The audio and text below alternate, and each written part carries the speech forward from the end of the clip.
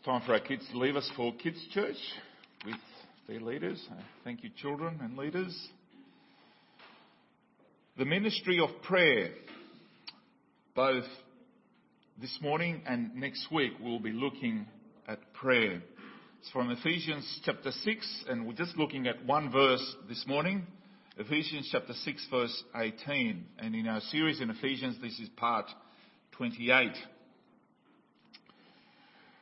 So for the past few weeks we have been taking a closer look at the different pieces that make up the armour of God.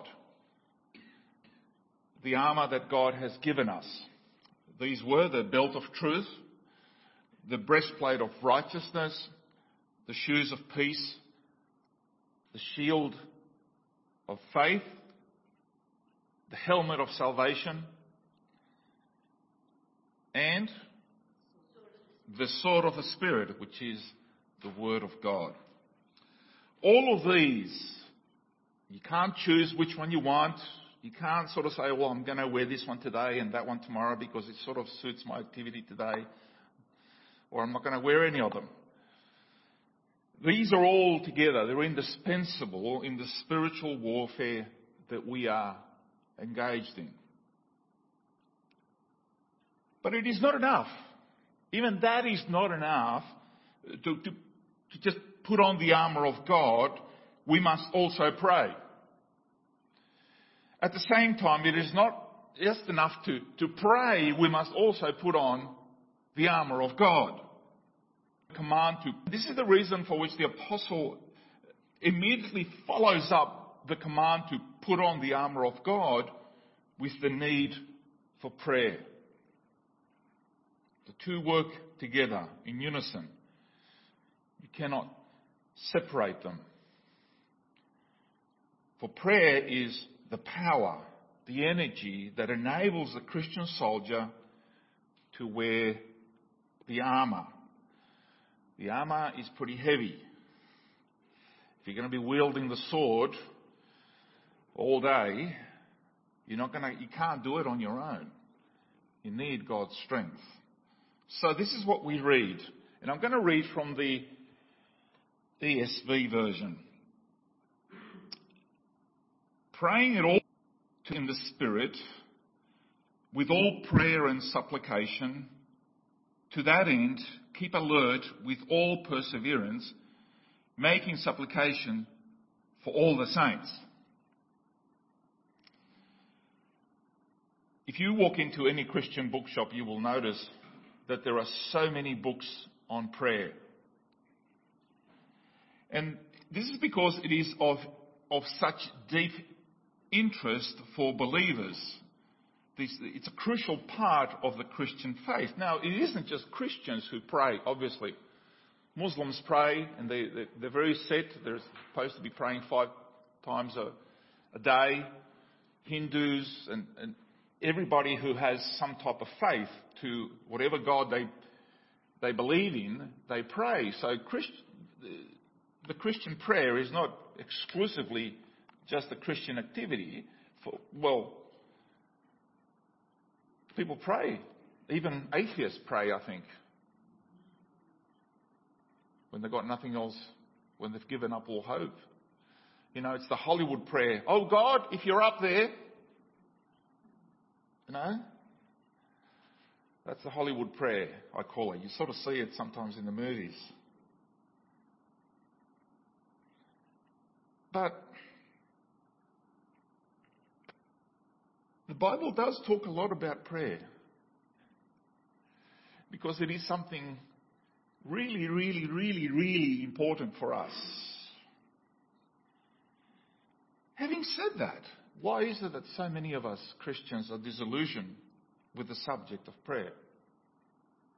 Even though it's a vital part of our faith. Have you ever wondered, why are my prayers not answered? I pray for good things, for my family, for my church, and all I get is silence from heaven. I feel as if my prayer life is a failure. Maybe you're not going to verbalize that. But maybe that's how many of us feel at times, right? An experienced and mature Christian once said this, and I quote, he says, "I have seen many striking answers to prayer and more than one that I thought miraculous. But they usually come at the beginning before conversion or soon after it. As the Christian life proceeds, they tend to be rarer. The refusals, too, are not only more frequent, they become more unmistakable, more emphatic." End of quote. At first glance, this statement doesn't seem right.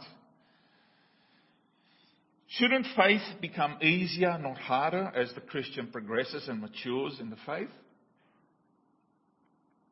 And yet the Bible gives two of the strongest examples of prayer requests being refused. You know what they are.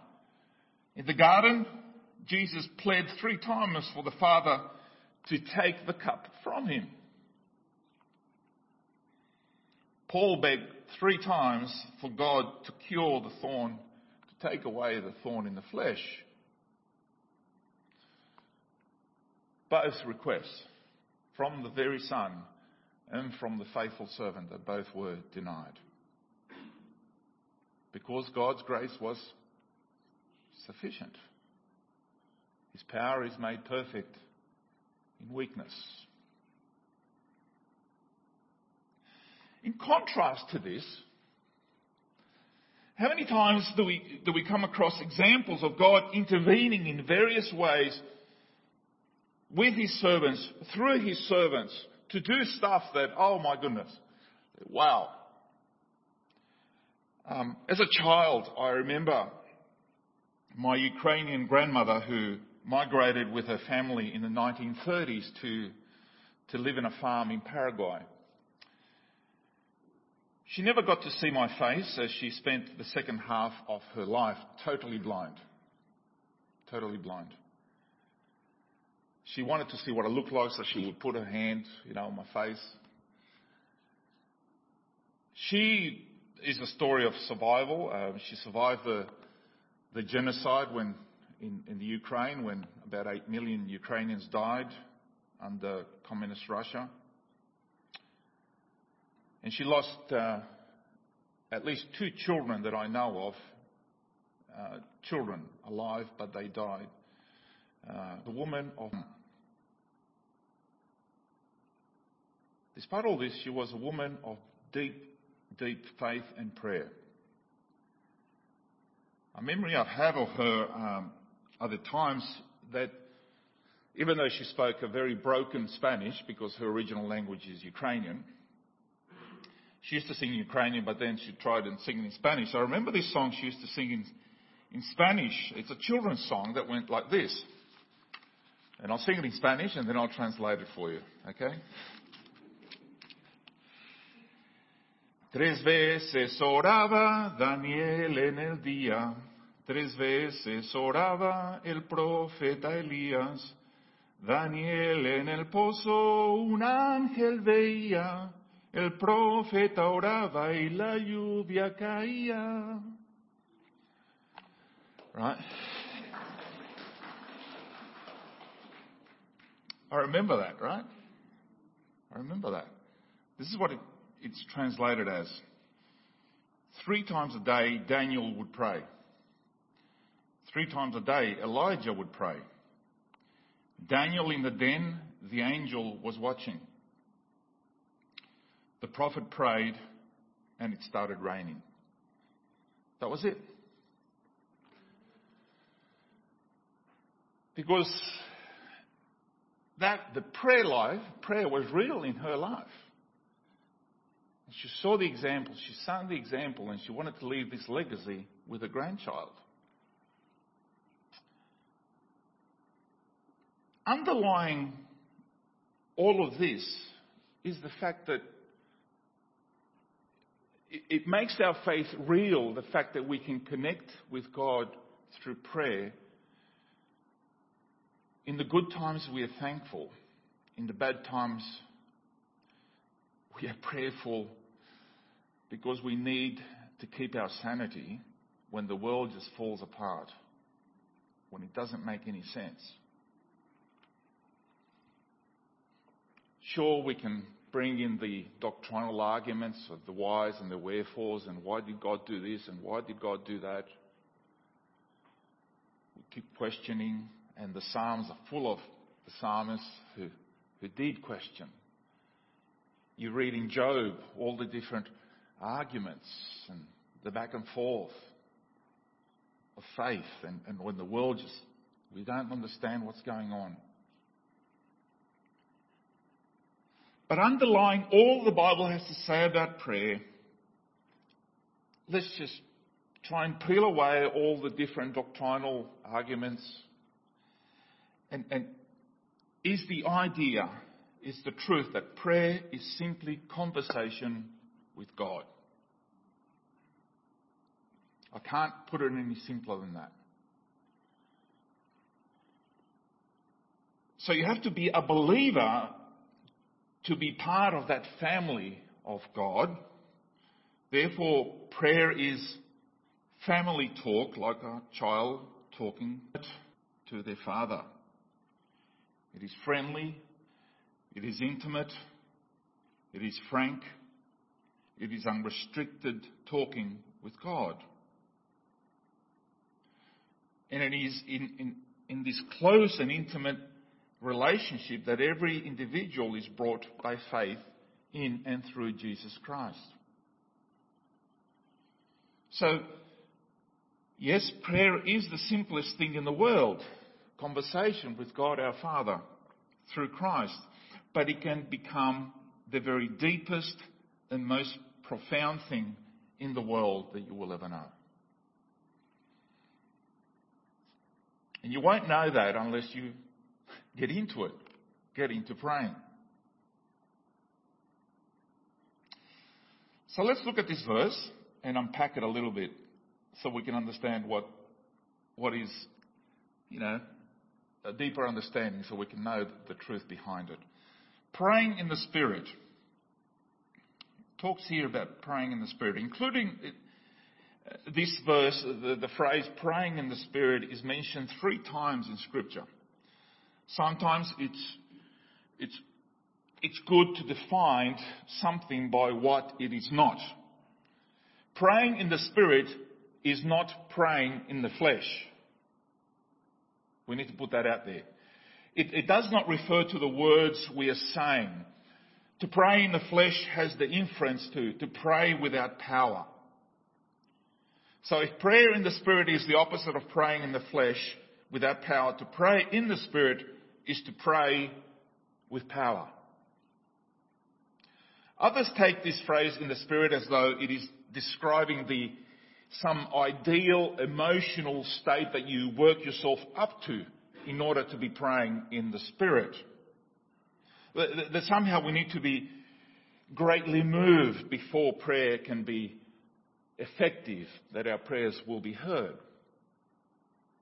Yes, this is possible at times, but it is not essential or necessary for prayer to be effective just to see how we feel. And it's certainly not what is meant by the phrase in the Spirit. So if praying in the Spirit is not related to our emotions, what is it? Praying in the Spirit is praying according to the Spirit's leading. It is praying for those things that the Spirit prompts us to pray for. How does it work? Well, you're driving along and there you are. You've parked your car on the M7. The M5. You get frustrated. And you say, well, what else are you going to do? Suddenly the Lord brings to your mind somebody from church, somebody your family, some colleague, some fellow student. It's the Spirit's prompting. It's a call for you to, okay, let's pray about it. Pray for that person.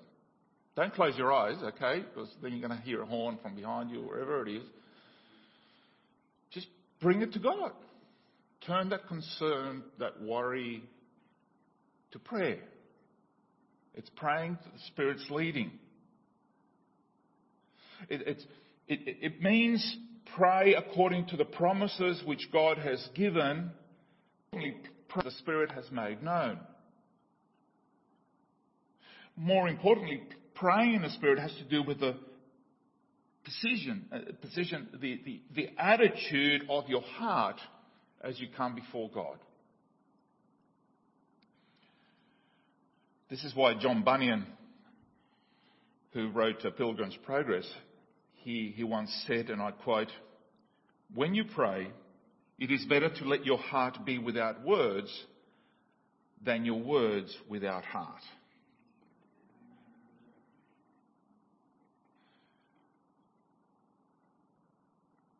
God does promise to answer prayer in a way that He has outlined for us. Even when we don't know or how or what to do or what to pray for in a certain situation, the Spirit is always there to help us. That is God's promise to us. This is not something that I made up. In Romans, this is what we read, Romans 8:26. In the same way, the Spirit helps us in our weakness. We do not know what we ought to pray for, but the Spirit Himself intercedes for us with groans that words cannot express. What more do you want? Even when you don't know what to pray for, the Spirit is there to help us. That's God's promise.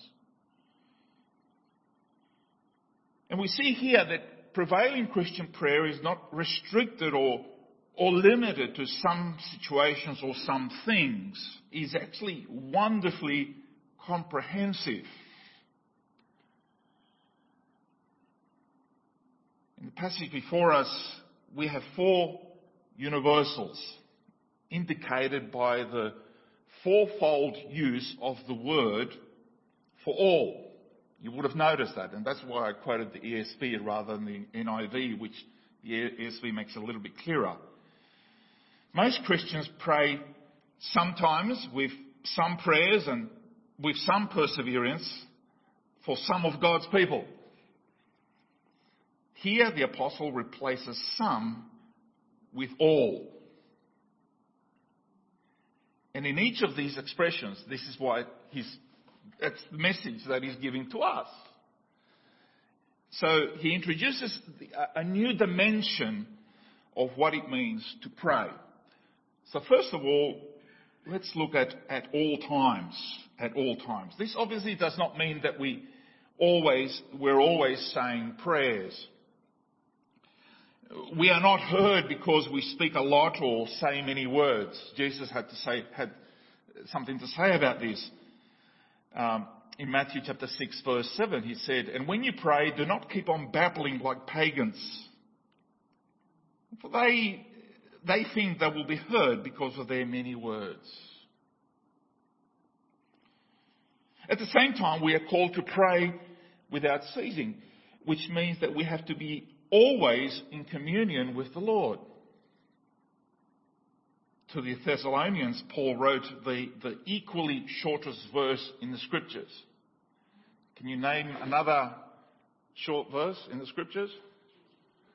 Okay, here's another one.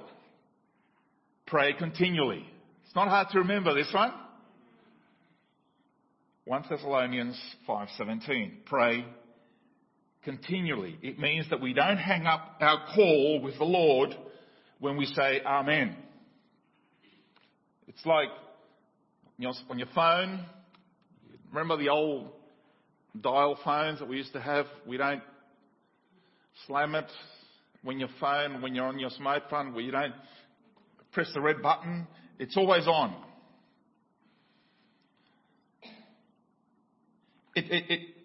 And we don't hang up the phone when we say Amen. We keep the conversation going. And it means we shouldn't say, I know we do say it, but it's not strictly right to say, Lord, we come into your presence. Where were you before? Oh, I didn't want you to know about that. Always in. No, we're always in His presence. The child of God lives their life before God because he never leaves the presence of the Lord in the first place. We must pray always because we are, and our family and brothers and sisters always are, subject to temptations and attacks of the devil. We must pray because Jesus told us to pray, and pray always, pray continually, pray without ceasing.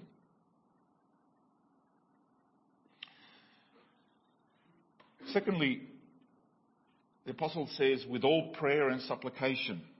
So here there are two categories of prayer, or better, there's a general one and a more specific one when it comes to prayer. All prayer is the widest general classification because it includes absolutely everything, while supplication is the more specific prayer requests that are made in prayer. So in our conversation with God, it is perfectly proper to ask, because we are His children. He is our Father. Remember what James says? James says, you do not have because you do not ask God. What the apostle is saying is, after you have put on the armour of God, after you have thought through the implications of your faith in the ways which we have looked at in the previous week, then, with all of that, talk to God about it. Talk to God about it. Tell Him the whole thing. And Jesus told us that our Father knows the needs that we have even before we bring them up before Him. He knows them. He's waiting for us to come to Him. And the context of supplication in the original Greek language text always seems to mean prayer for others. It's more specific. You're praying for others. So in supplication, we don't pray for ourselves, but we are lifting others through prayer. It's about begging God, beseeching God in the Spirit for other people that we are concerned about. To young Timothy, the Apostle Paul wrote in 2 Timothy 1:3, I thank God whom I serve as my ancestors did with a clear conscience, as night and day I constantly remember you in my prayers. Wow. He meant this, right? Praying for his protege, his trainee, his disciple. That's the real sense of supplication. Coming before God incessantly, persistently, continually, supplicating, begging, beseeching God for other people.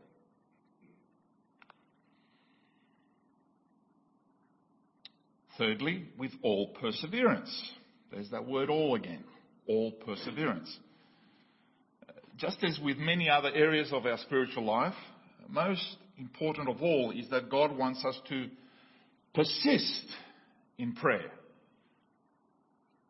To keep going.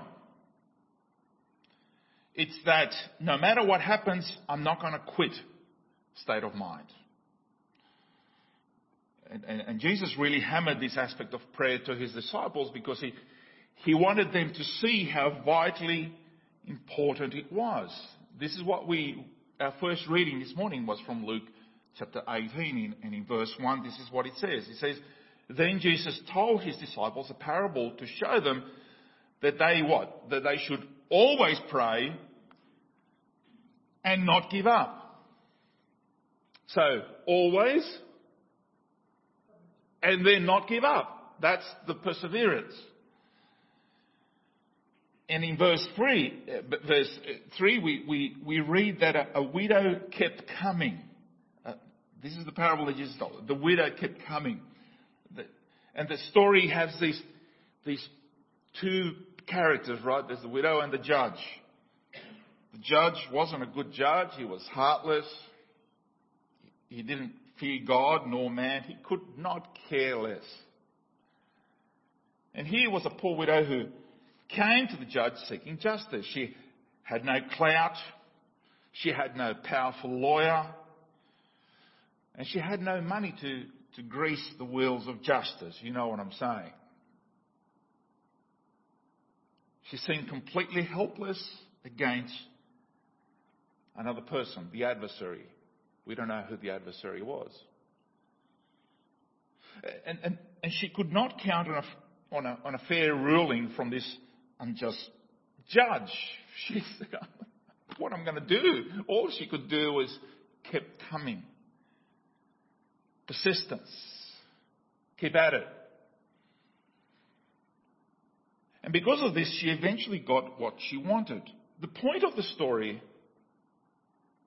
is not that God is evil. That's not what he's saying. He's saying that if even this evil judge listened to this poor widow, how much more will your wonderful, righteous, loving Heavenly Father do for his children?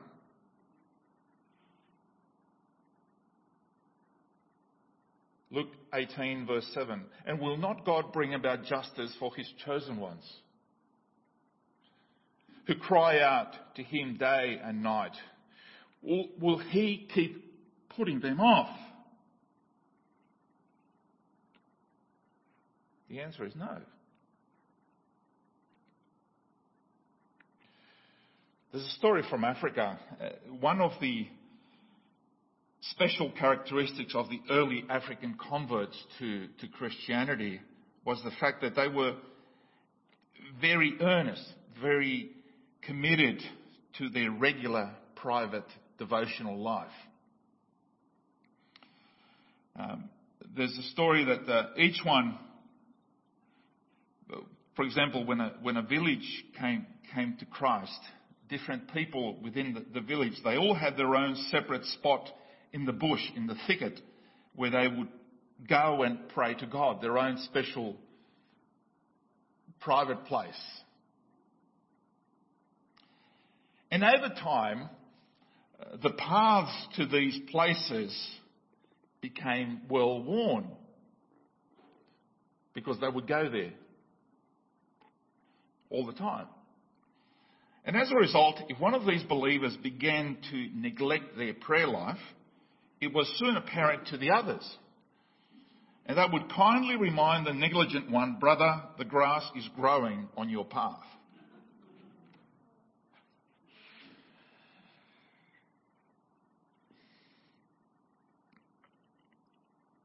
When it comes to the path in our own prayer life, can I ask you,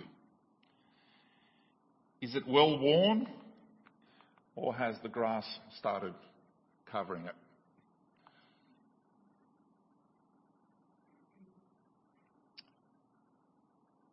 And only you could know that. It's between you and God. But isn't it important to encourage one another in this particular aspect?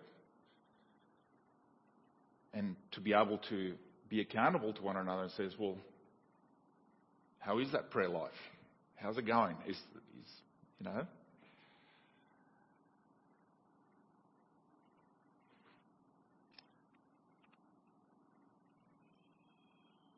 Lastly, the apostle says, praying for all the saints. For all the saints. Paul meant what he said when he told us to do this, because this is what he practiced in his own life. We just saw how he prayed for Timothy. Irrespective of whether it was a church that the apostle had founded, whether he knew the people he was praying for personally or not, he would pray for all the saints. In his letter to the Romans, he wrote this in Romans, and Paul had never been to Rome at that stage. He'd never been there. But this is what he wrote in Romans chapter 1, verses 9 to 10. Is my witness, I serve in my spirit in preaching the gospel of his Son, is my witness how I constantly remember you in my prayers at all times. He didn't even know them. He knew some of them because of his troubles or whatever, but the majority of the church didn't know. And he yet continually prayed for them. To the church at Thessalonica, he said, we give thanks to God always for all of you, constantly mentioning you in our prayers. And in the earlier part of Ephesians that we looked at already, I do not cease to give thanks for you, remembering you in my prayers. You get the picture, right? Finally, let me just say this. Well, are we just supposed to be praying for the saints, for the believers, for the children of God? No, we are also called to pray for all people, whether they are believers or not. Whether they are hot or cold Christians. Whether they are friends or whether they are enemies. Pray that they might come to the knowledge of our Saviour. And this is what the Apostle Paul told Timothy. 1 Timothy 2 verses 1 to 4. I urge then, first of all, that petitions, prayers, intercession and thanksgiving, there's your different categories of prayer, be made for all people. All people. For kings and all those in authority, that they may live peaceful and quiet lives in all godliness and holiness. This is good and pleases God our Saviour, who wants, what does he want? He wants all people to be saved and to come to a knowledge of the truth.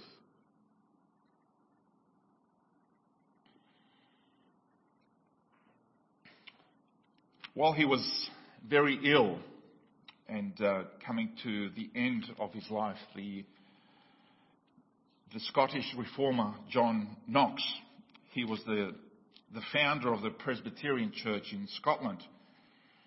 He called his wife and said this, and I quote, he said, read me that scripture where I first cast my anchor.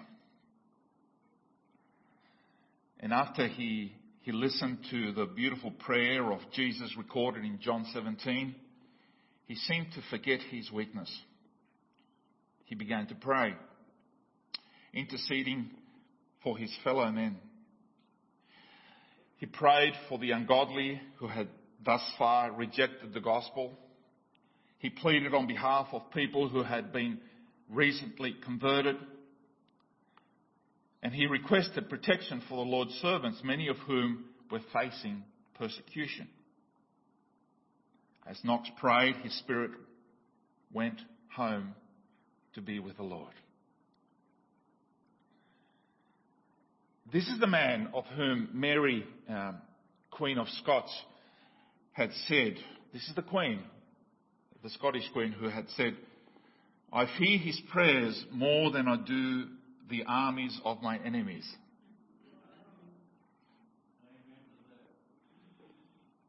And he ministered through prayer until the moment of his death. Just recently, my mother tells the story of walking into my father's room. And in his last days, even though his words his speech became sometimes unintelligible to us as children, Mum understood what he was saying. And he says, I walked in there and your dad was praying for all his children, for his grandchildren, praying for the church. And he's praying for his grandchildren because some of them are not believers.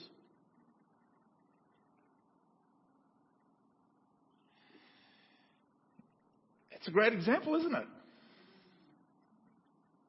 It's a tool that is available to us. It's right there at our disposal. In one sense, I suppose prayer is like sharing the gospel with people. And when we share the gospel, you don't know who will respond to the message, who will accept it, who will reject it, but you spread the seed. It is the same with prayer. And we will never see the results of answered prayer until we pray. How will you know that God has answered a prayer if you haven't prayed, right? But pray. And things will start to happen. And then when you see God answering, you will know, yes, thank you, Lord. But if you don't pray, what happens? Well, how will you know? Well, I don't know. Oh, that's good news, isn't it? No. That's how you can be involved. And people can't stop you praying for them, surely. Despite what happens in the future, despite what happens with the laws, whatever, we have the great example of Daniel. Doesn't matter how many laws are going to pass, I'm going to keep praying. And this is what we are called to do. Do we know of anything more valuable to a Christian than prayer? The wonderful tool, communication that God has given us through His Son, Jesus Christ. Amen.